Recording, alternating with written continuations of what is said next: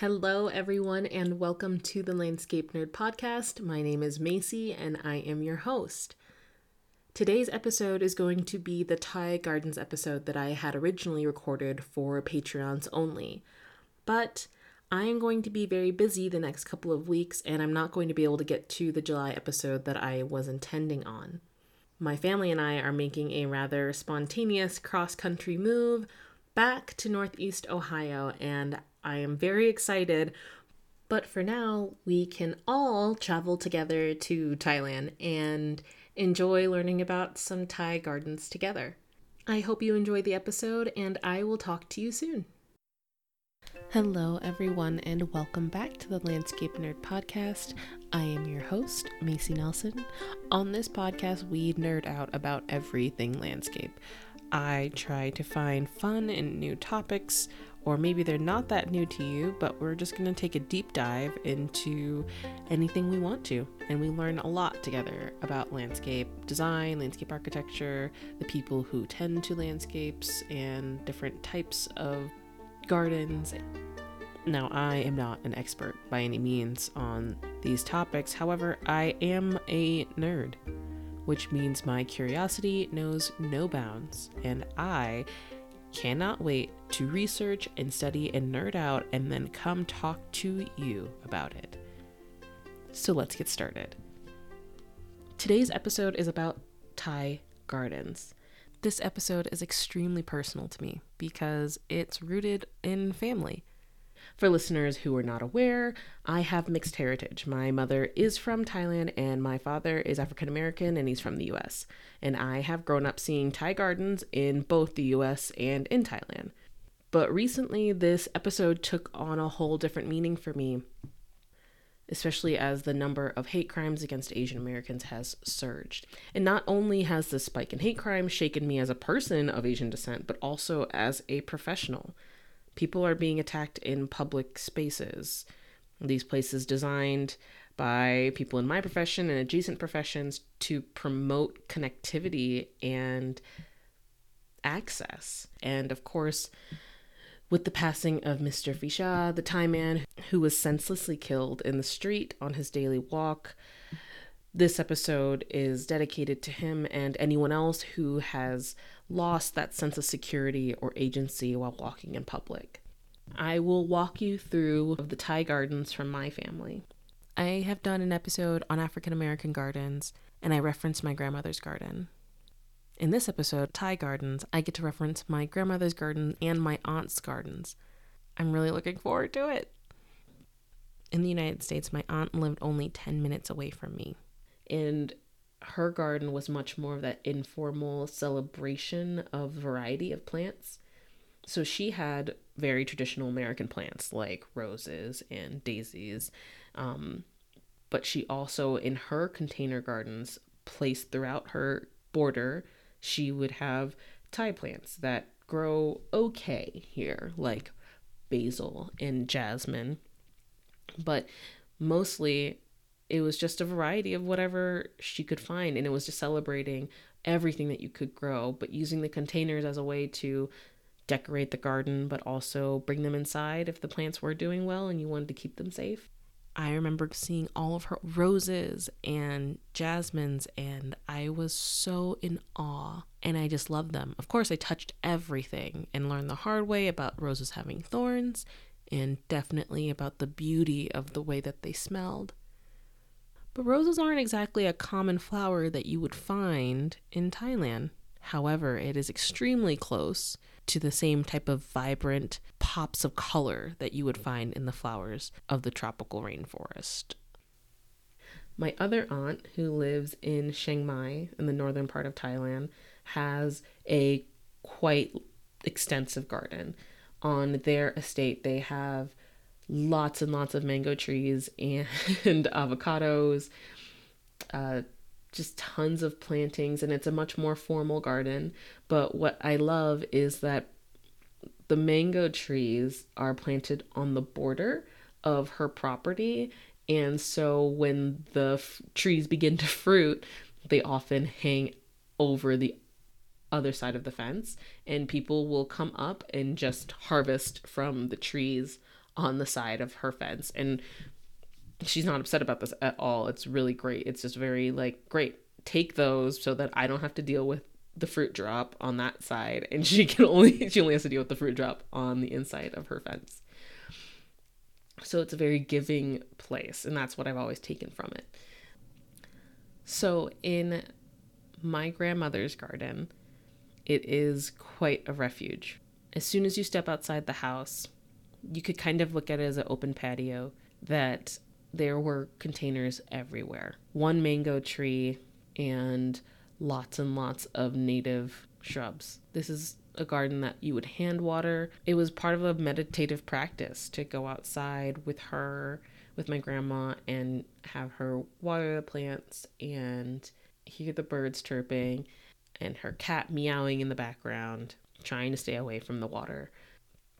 All along the edge, it seems like there's an endless amount of small containers and pots, some having plants, some not. It was like a little urban oasis to have this bit of solitude and quiet right outside of one of the busiest cities in the world. Actually, in the middle. My grandmother and grandfather bought that house before Bangkok was the sprawling urban jungle that it is now. And so when they bought it, it was on the outskirts. But that was over 70 years ago. And as the city grew and that one residential street was swallowed into the city, it still remains this little piece of calm. And I remember being able to sit out in the garden and wait every morning for the noodle stand to come by. I'm probably going to make myself sound really silly here, but I don't care.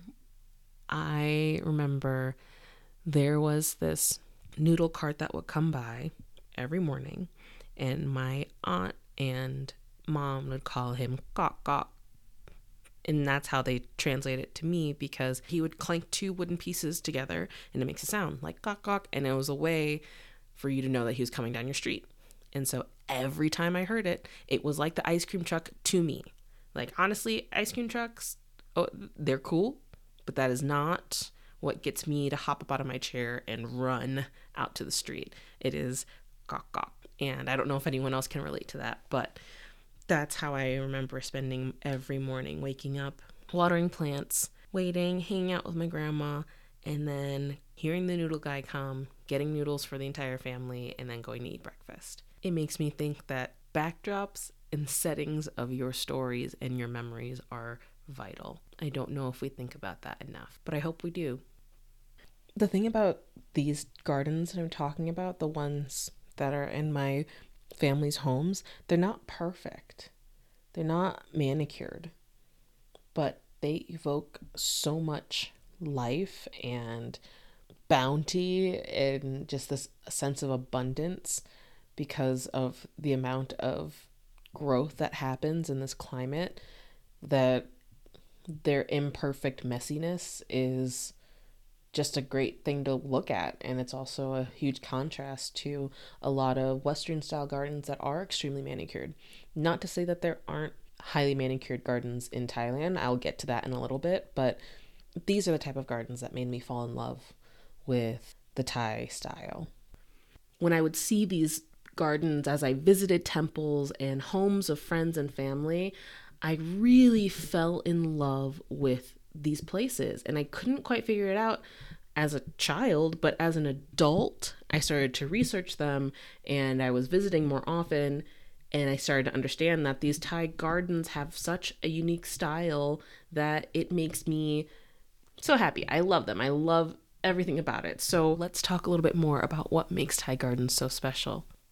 Thai gardens, like many gardens, will reflect the region in which they are located. So Thai gardens have a lot of variety included in their plant palette because of their tropical location. So Thailand's located in Southeast Asia, and to give some perspective on what the weather is like there, if you take the USDA hardiness zones as an example, you'll see that a place like Cleveland is zone 6, or Maine, which is much more north, is zone 1, but Los Angeles is like 9 to 11. So if we use that same standard, that makes Thailand around a zone 13, very hot, very humid, very tropical. They use their regional tropical growing conditions to their advantage. The gardens tend to be open air. And when I say that it's open air, I know you're thinking, of course it is. It's a garden. It's outdoors. It is open air. But what I mean is that the organization and the layout of these gardens tend to have a looser edge condition. There's not strong borders all the time. If you're looking at the garden within the property, it's organized to integrate with all the different spaces that are utilized within the area so that it's an easy flow of in and out of the garden space. The weather conditions tend to be quite good, except for in the rainy season or sometimes when it's too hot, but for the most part, being outside is very comfortable. So a lot of palaces or temples, official buildings, homes, or even restaurants are open air. And this is taken into account when designing the garden because they emphasize views that are coming from so many different directions when you are operating in an open air community. The view seen from inside the garden looking out is just as valuable as the view of looking into the garden from afar. So even from the mountains and beaches to the rice field and the valleys, you're focusing on your views coming in and the views looking out. Generally, Thailand is split up into different regions. You have the northern Thailand, central Thailand, the south, and also kind of like the coast with the islands, and then also the valleys, which are interspersed throughout the entire country. One signature that I've noticed with Thai gardens is that there is a threshold or a focal point, and sometimes they are the same thing. So many of these places have something that you're going to be walking through or looking towards in order to cross. So that's what I define as the threshold. Usually the material is very ornate or it's a larger structure like a pavilion of some kind. But sometimes it's even smaller, like a shed or a mini pavilion or like a sign that just showcases that you are in a Thai garden. But what I think is interesting about these little structures is that they have a variety of meaning. So pavilion structures tend to be extremely ornate in all of Thailand. The Thai style is so beautiful with their pavilions that we even have a few in the US and they're very celebrated.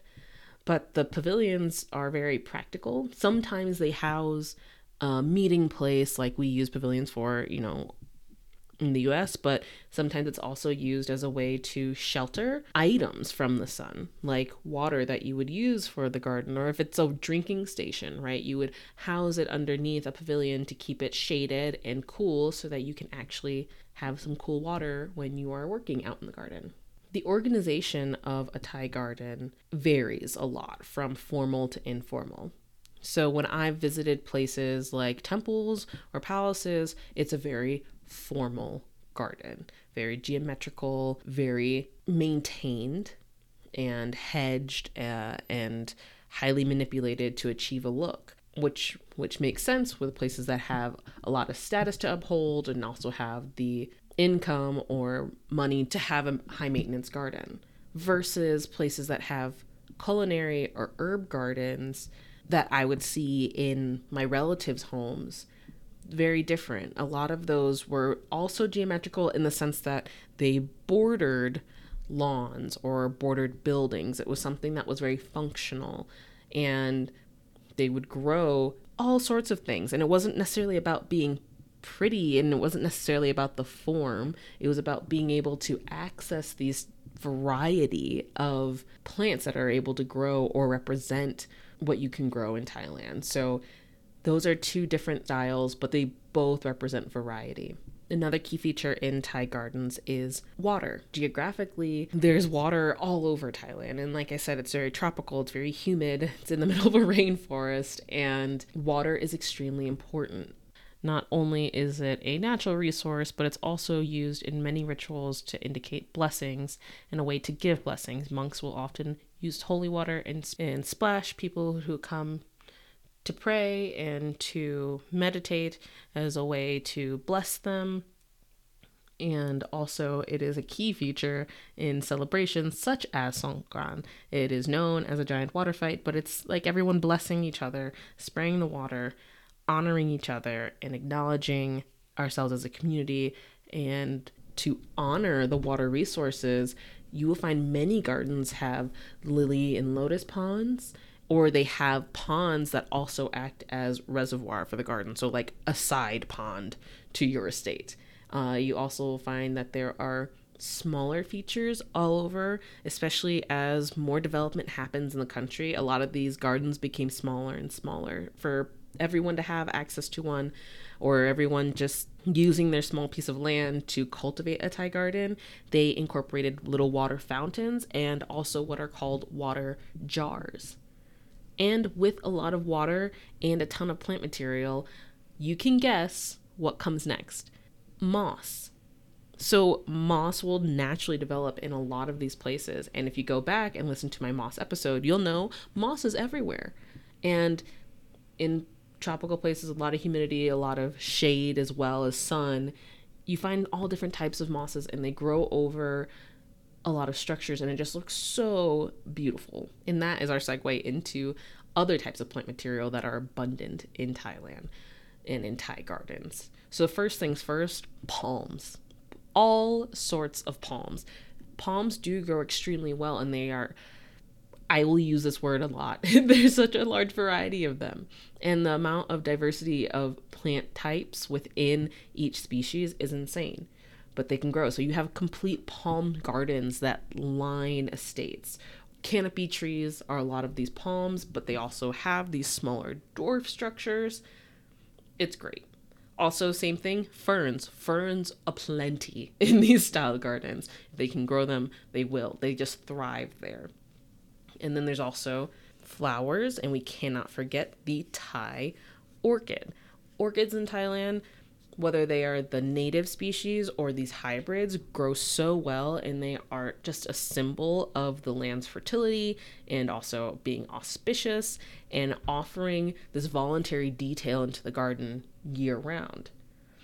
Some of my favorite plants are jasmine and orchids, but also this tiny little water plant called the water poppy. It is just really cute, and I want one, but I do not want to kill it, so I will let it live happily in Thailand, out in the open, where it's happy. The next element in Thai gardens that we should talk about is the hardscaping. In landscape, I know we need to talk about it more because there's so much detail that can happen with these hardscaping materials that the more we know, the more diverse, the more interesting and accessible we can be when we design these spaces. In Thailand, it's very unique because they look at access in a different way.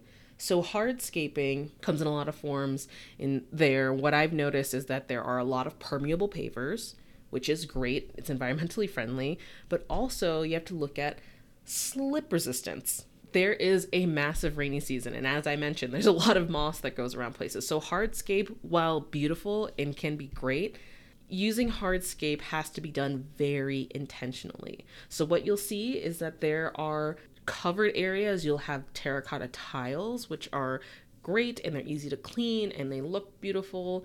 But outside of that, you might have stepping stones as your pathways, but they are almost always set flush to lawn or grass, because when you want to walk, say during the rainy season, walking easily around the stepping stones is a safer bet and has more traction than walking on stepping stones during the rainy time. So safety is a huge concern, but it's also just about access. Another thing you'll find in Thai gardens is the crazy amount of detail.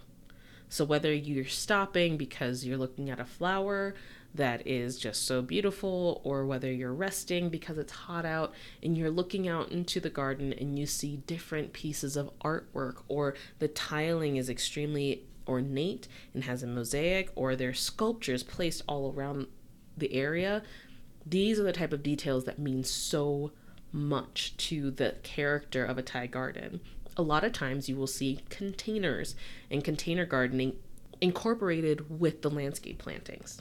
And then another detail that does not know any sort of scale will be the topiary art that you will see featured. So topiary is the art of practice of clipping shrubs or trees into these ornamental shapes. And in Thailand, that often means animals. It's cool. It's crazy. I think it's mind-blowing. As always, I wish we could visit these places together, and I wish I could take you with me, but I'll do my best here. One garden that I did study intensely while I was in school was a place called Wat Palat, and it was in Chiang Mai, halfway up the mountain of Doi Suthep. So it was like a rest on the trek all the way up the mountain to the top of the mountain where the temple sits. So this small resting temple is quite beautiful, and it's tucked away and it feels hidden. I actually found it by accident. My brother and I were on a trip to Thailand together. I had used the restroom.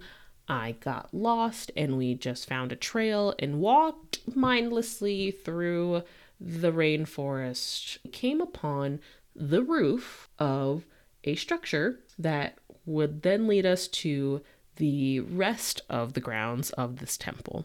So while we were there, we decided to take it as a place to also rest. We saw some other tourists there, and we did see like a camera crew, so we knew that people were allowed to be here at least. So we walked around, we saw some monks, we paid our respects, and we sat and we sketched and wrote and just used it as a place to relax. And I took note of all of the materials and the plants that were used, because at the time I hadn't decided I was going to go into landscape architecture yet, but I just loved plants and gardens. So I was sketching a lot of the fronds that I could see.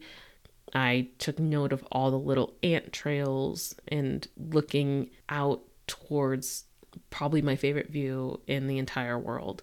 There's this small waterfall that turns into a creek that flows through the site. It almost bisects it completely.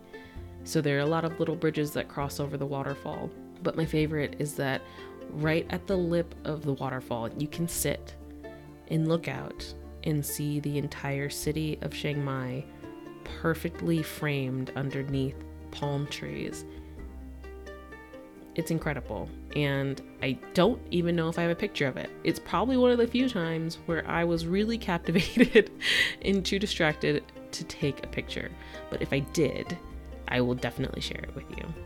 So if anyone finds themselves wandering on the mountain in Chiang Mai on their way up to Doi Suthep, then maybe take a stop by. I would highly recommend it. If you're enjoying the podcast, please go visit the website, www.thelandscapenerd.com. Also follow me on Instagram and send me messages or email me at thelandscapenerd@gmail.com. Do you have ideas for episodes, or is there something that you want to know about? Let me know, and then I can nerd out about it, and then we can all nerd out about it together. That's what this is about. So yes, thank you everyone for listening, and keep learning. I will talk to you soon. Goodbye.